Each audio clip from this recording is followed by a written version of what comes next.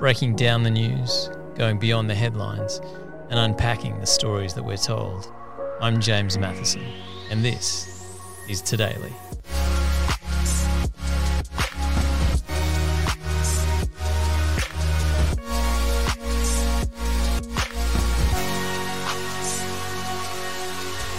This is it. This is Todayly.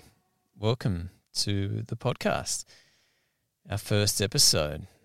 It's a daily news podcast, and I know there are a lot of news podcasts. This is another one of them. But what I wanted to do was sort of help people decode the news a little bit, I guess. The idea is to have a show that helps you interpret what we see in the news and why it's in the news and give some perspective to the stories that we read and hear. I mean, we often take what we see in the media and in the news at face value, when the reality is that behind every story is bias, and there's spin, and there's groupthink, and there's tribalism and editorial agendas, and all of those things play a role in either overtly or covertly distorting the stories that get served up to us. So I guess the idea is to try and cut through that as much as possible and explore what's really going on. But full disclosure, I'm as susceptible to all of that as anyone else. But I think the important starting point is realizing that and then trying to make sense of it all accordingly. Alrighty, let's get into it. Now, the story of sexual assault allegations against federal MP Christian Porter has got to be perhaps the biggest political scandal of the year, not just because of the nature of the allegations, but also because of revelations that came to light in the latter half of the year, that the defamation case he launched against the ABC was paid for using funds given to him by anonymous sources, using something called a blind trust. Now, Christian Porter claims that he set up the blind trust to pay for his legal fees and to protect the identity of those who were assisting him financially. But the reality is he used money that was donated to him, and we're talking potentially over $1 million, for his own personal expenses, and will not or cannot reveal who or where he got that money from. And regardless how you feel about the initial allegations against him, is just a shocking affront to the idea of transparency and flies in the face of how our version of democracy works. So with that in mind, I thought we'd go right back to the start in many ways, to those initial sexual assault allegations, and talk to a journalist who knew about them perhaps before anyone else in the media. In May this year, journalist Tori Shepherd wrote a deeply personal article for The Guardian outlining how well over a year before the initial allegations came out against Christian Porter, she had met with a woman we only know as Kate, who told her that 20 years earlier, when she was just 16, she was sexually assaulted by a man who is now a prominent government politician. She'd spoken to the police, but she was unsure about taking her statement public. Tori wrote in the article about how she found the woman to be credible, but that alone isn't enough for a story. In fact, it's not even close. I mean, from verifying as many details as you can to worrying about defamation laws and the journalistic code of ethics to jumping through the necessary but tricky hoops of editors and lawyers and just grappling generally with how you bring something as explosive and as harrowing as this to light is no easy task. In the Guardian article, Tori outlines how at the end of their meeting, she makes sure the woman had support around her and that she knew if she needed more support, she would know where to turn. But ultimately, she decides not to push the woman. As you can see, she is shaken and obviously suffering. So the decision's made that it would be best to just wait until she was ready and go from there. Sadly, Kate would take her own life in 2020, but before her death, she would write a detailed statement outlining her claims, which earlier this year would find its way to several MPs, including the Prime Minister. Around that time, Christian Porter outs himself as the person named in the allegations, and police announce that insufficient admissible evidence exists to move forward with the case.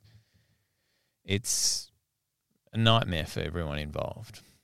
A woman is dead, her friends and family are devastated, Porter's career and his reputation are in tatters, and there's no way to get to the truth, whatever that is.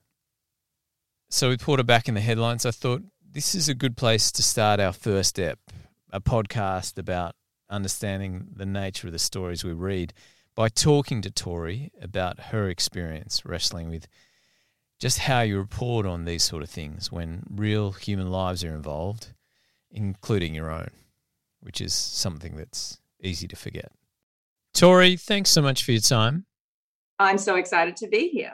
Now, you mentioned in that article that the road from rumour and speculation to publication is a rocky one. Is that understating it? Oh, yeah, it's rocky. There's a cliff on one side. There are snakes in the grass. It's really, I'm astounded by how many even of my friends who've, known me and known lots of journalists who think that you just hear a story and you write it and that's it. Whereas before I wrote this piece of The Guardian talking about Kate, obviously, and those allegations, I'd written this other sexual assault story. It had taken a year, stat decks, FOIs, backing it up, looking at what your gut says, then looking at what the law says. It's really convoluted. And in some ways it's a relief to now write some sciencey space stuff where it's like, oh, here's a story. All I have to do is make the words make sense. Now, Tori, you mentioned in the article that you found out about these allegations and you met with the alleged victim and talked to her well over a year before the story came to light. What do you initially do as a journalist when something of this nature, so sensitive, so explosive, so personal, is revealed to you initially? So initially when I talk to someone, I panic about all the ways in which this could go terribly wrong for them, for me, for whoever I'm working for. What happened in this case with Kate was, she called me completely out of the blue. We met, and as I have done with similar stories, which I knew were going to be legally iffy, I feel more comfortable just saying, let's have a completely off-the-record conversation first, no commitment from either of us about where we go from here. I want to get a sense of your story, how much you know about the process that you'll have to go through to put your story out there, and that could be re-traumatizing for you. And then if you decide you do want to go ahead, we'll look at the legal barriers and potentially moral barriers, and then we'll go ahead. So I only had that initial meeting with her, and I guess events overtook things. At the end of that meeting, she told me her story. I felt she hadn't recognized the difficulties of actually getting that story into print, and even if it could get into print, the processes she'd have to go through, first of all with me telling the story, me talking to her friends, and then me pitching it to my editors, and then going through the company lawyers and all those different stages. So there are many things I worry I didn't do right in that situation, and I guess one of them is, did I scare her off by telling her the complications and potential unintended consequences of going ahead with that story? Because she wanted the story out there. And I think from all the other media that you can read around what happened and the letters that ended up with politicians and so on, it was clear she wanted it out there. And I felt she, 99% of the population didn't realise how difficult that was going to be. You talk in the article about how difficult it was for you to wrestle with what you did, what you didn't do, replaying the process of events and the sequence in your mind. And I think part of the beauty of the article was that it sort of established some humanness in the journalistic process and in journalists. People won't believe that, James.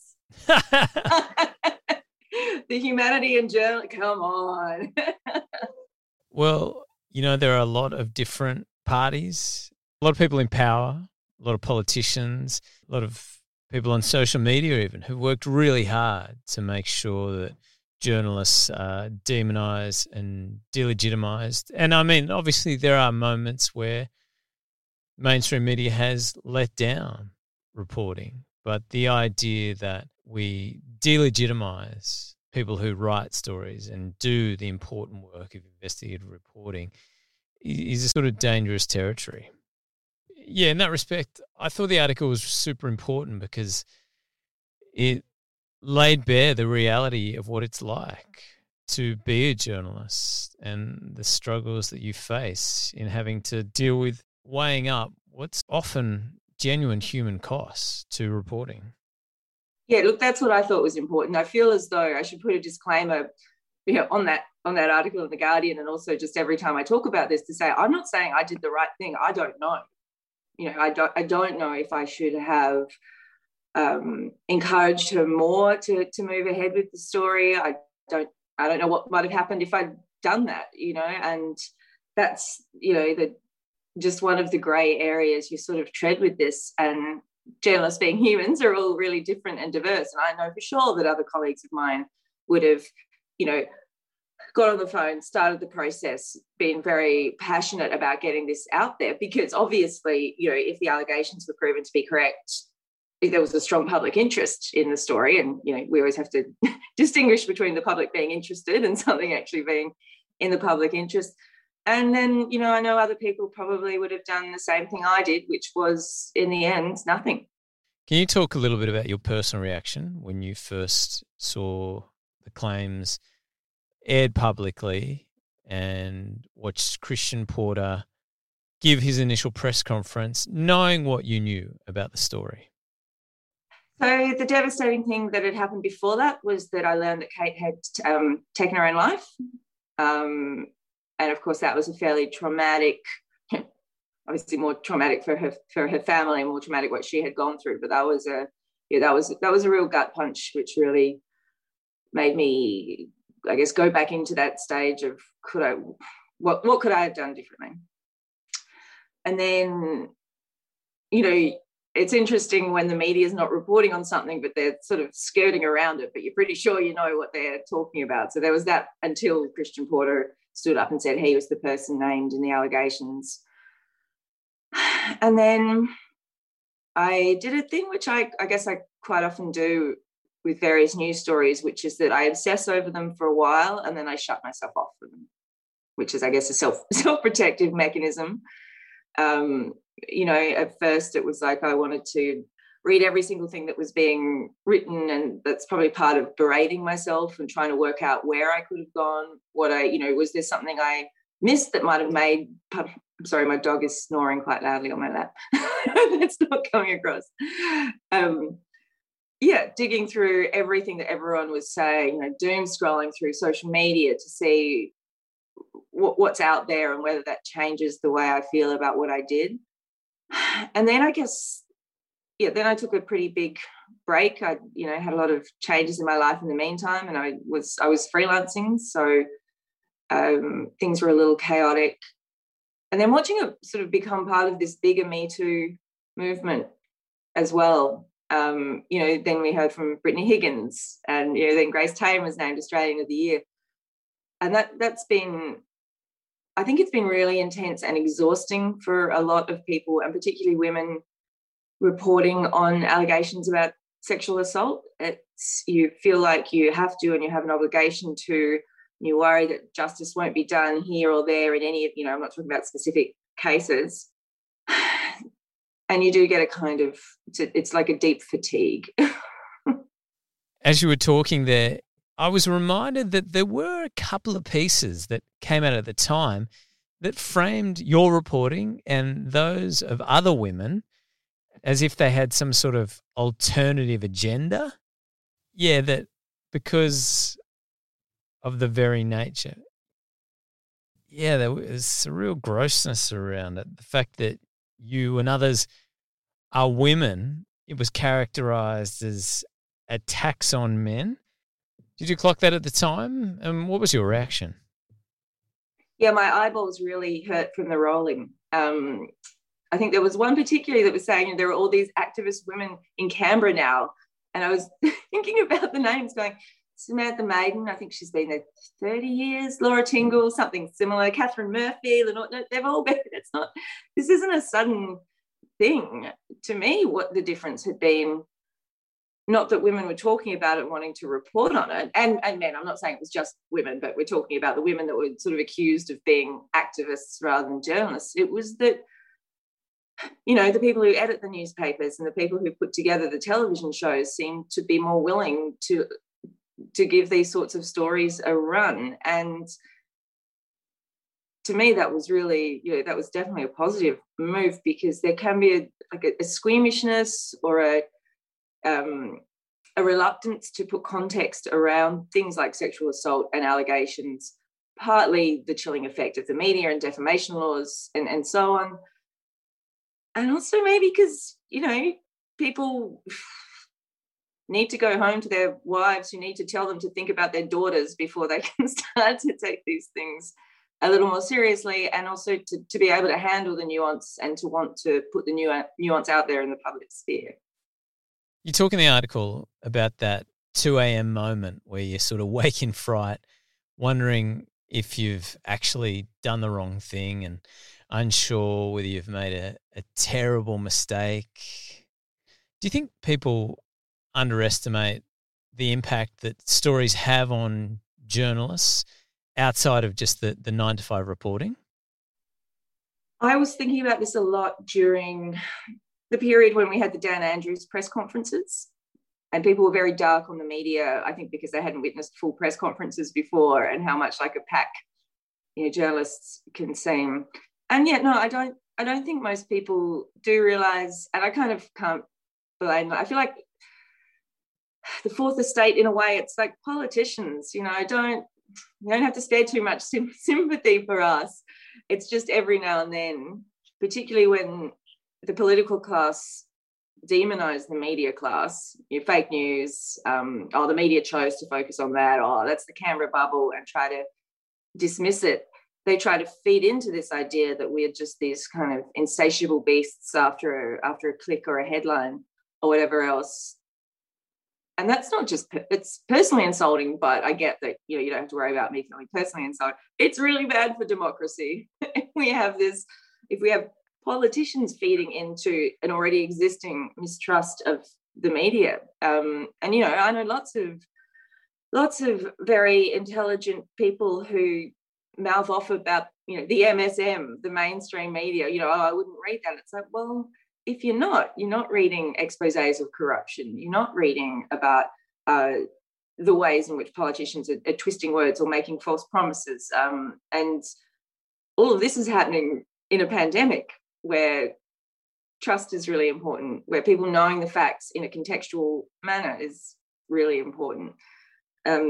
So, yeah, I think there's a broader reason why it upsets me that people think that journalists are all these kind of cold beasts who just, write the next day's fish and chips wrappers and then sleep well at night, because most of the ones I know don't. I mean, there are different journos out there. I know there are some people who, sleep very well no matter what they've written, but most of the ones I know are, the bundles of nerves.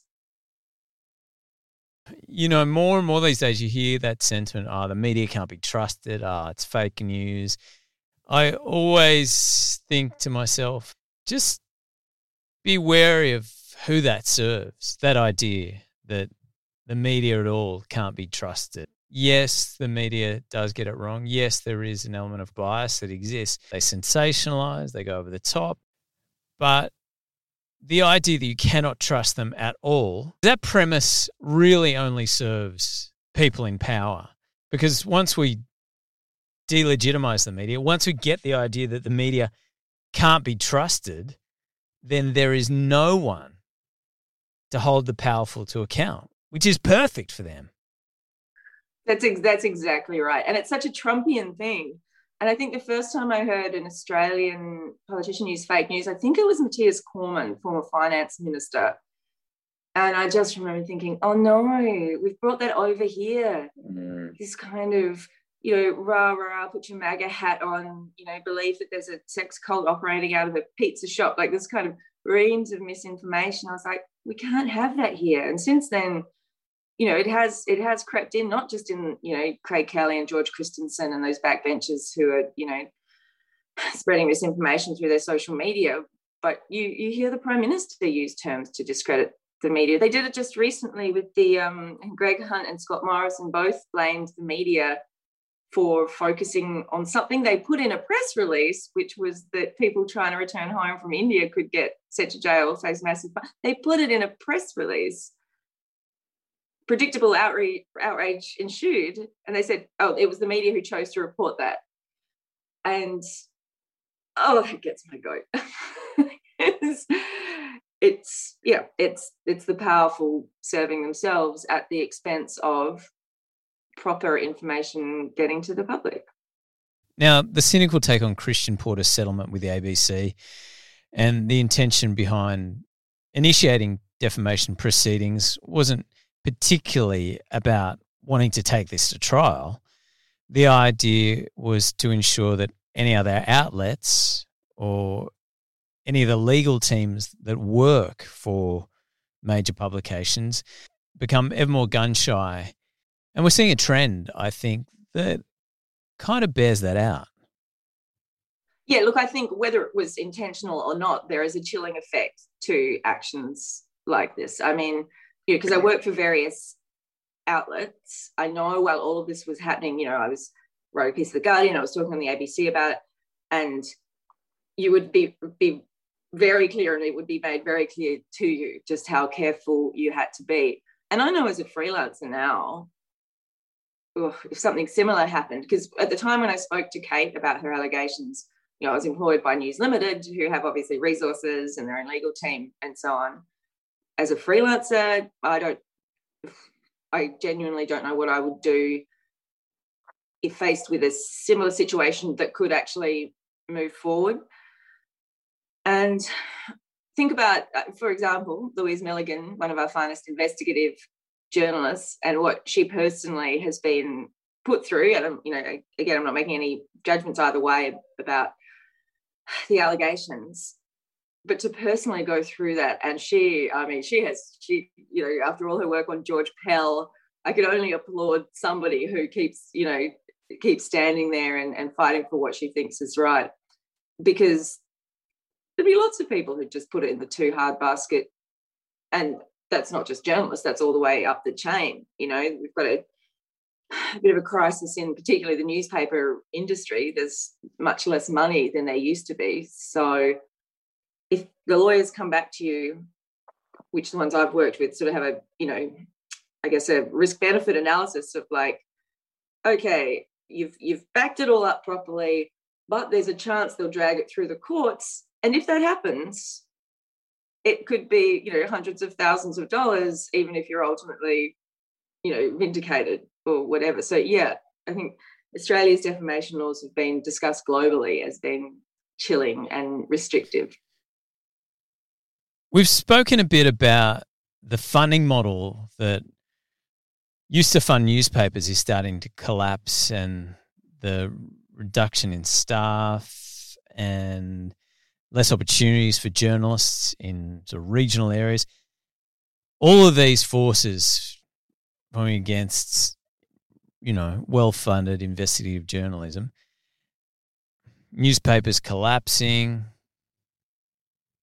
How much harder does that make the road from allegation or a sniff of corruption to actual publication, as we see the gutting of newspapers and defunding of journalism across the board?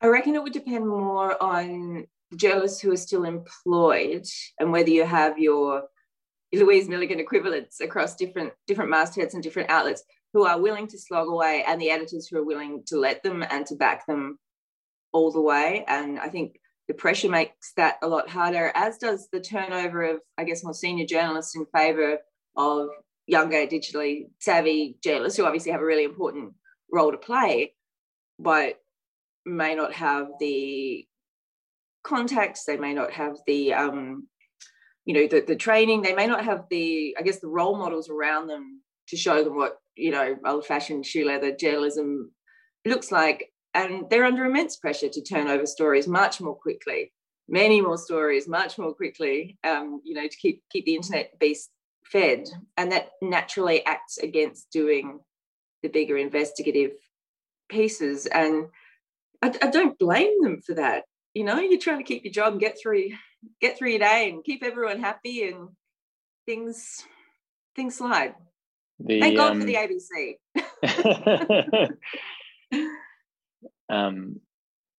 Now, you talked about the idea that you've sort of wrestled with whether you did the right thing when it came to those allegations that Kate brought to you initially and reporting the Christian Porter story. I know you've sort of written about the fact that you personally wrestle with the idea of whether you did the right thing or not around the reportage of this story. But have you sort of come to terms more or less now with the idea that there is no such thing as the right thing or the wrong thing when it comes to a story like this? Oh, that's a really good question. Both, even though that's inherently contradictory. Yeah, I'll always wonder what I could have done differently. Well, also I know that at the time I couldn't think of any way to do it differently. I felt like if I hassled her, because to me she seemed mentally precarious, like completely competent, smart, intelligent woman, but shaken up, like she was obviously traumatized. So if I try to do the counterfactual of what if I chased her, I don't know what the outcome to that is. But it's the nature of our frail brains that I will probably forever wonder if I did the right thing. And to your second question, I guess the right thing by whom? The right thing by her? The right thing by the broader sense of justice? The right thing by my employer?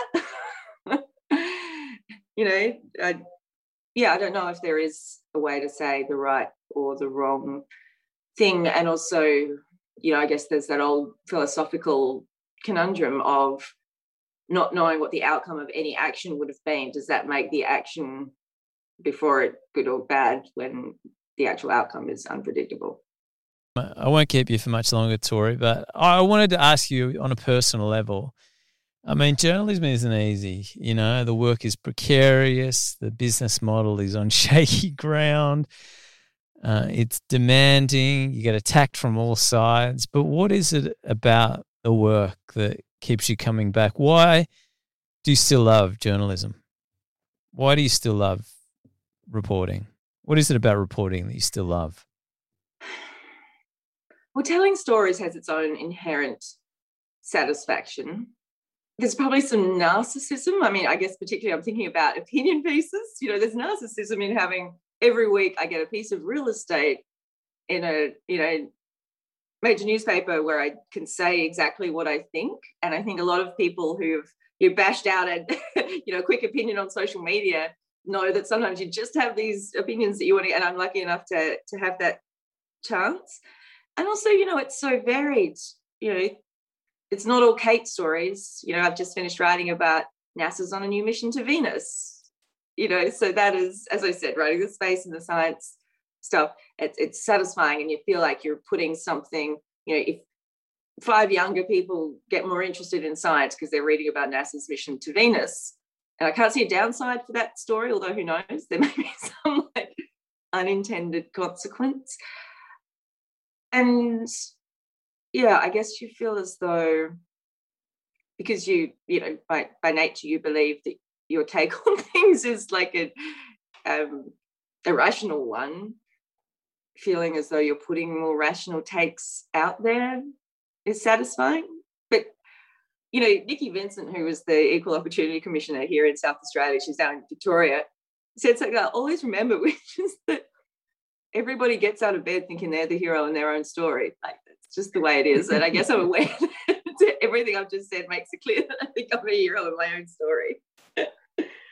Yeah, I mean, I'm making a podcast about the news. You're preaching to the converted. Yeah, right. Right. I mean, you know, you always see those, you know, often pseudoscientific pop psych quizzes about journos being more likely to be psychopaths. I think politicians usually rate pretty high in those as well. A lot of my friends who've left the industry, which is, you know, a lot of people, I think the one thing they say is that they miss, apart from the people and the ability to have long lunches, is no longer feeling like you're part of things as they unfold. You're not kind of getting that information that nobody else knows, because one of the things about a newsroom and working in news is that maybe 3/4 of the stuff you find out never actually leaves the building. You know, whether that's just rumors or whether it's things that are squashed by legislation, or whether it's just that it was a cool story but there wasn't room for it that day, so it never made it out. And I guess having access to all of that can be pretty addictive. Amazing. Thanks so much, Tori. Obviously not an easy one to talk about, but you bring so much of yourself and so much honesty and candidness and integrity to it all. So we appreciate having you on the show. Thanks, James, and thanks to Daily. Tori Shepherd there. She's an award-winning freelance journalist. She's written for News Corp, appears on ABC Radio, Sunrise, The Drum, and spent over 15 years at The Advertiser. You can also catch her writing in The Guardian at Tori Shepherd on Twitter as well. That's it from us. Great to have her on the show. She's genuinely one of the good eggs out there. We'll be back tomorrow as we break down the news on Todaily. Talk to you then.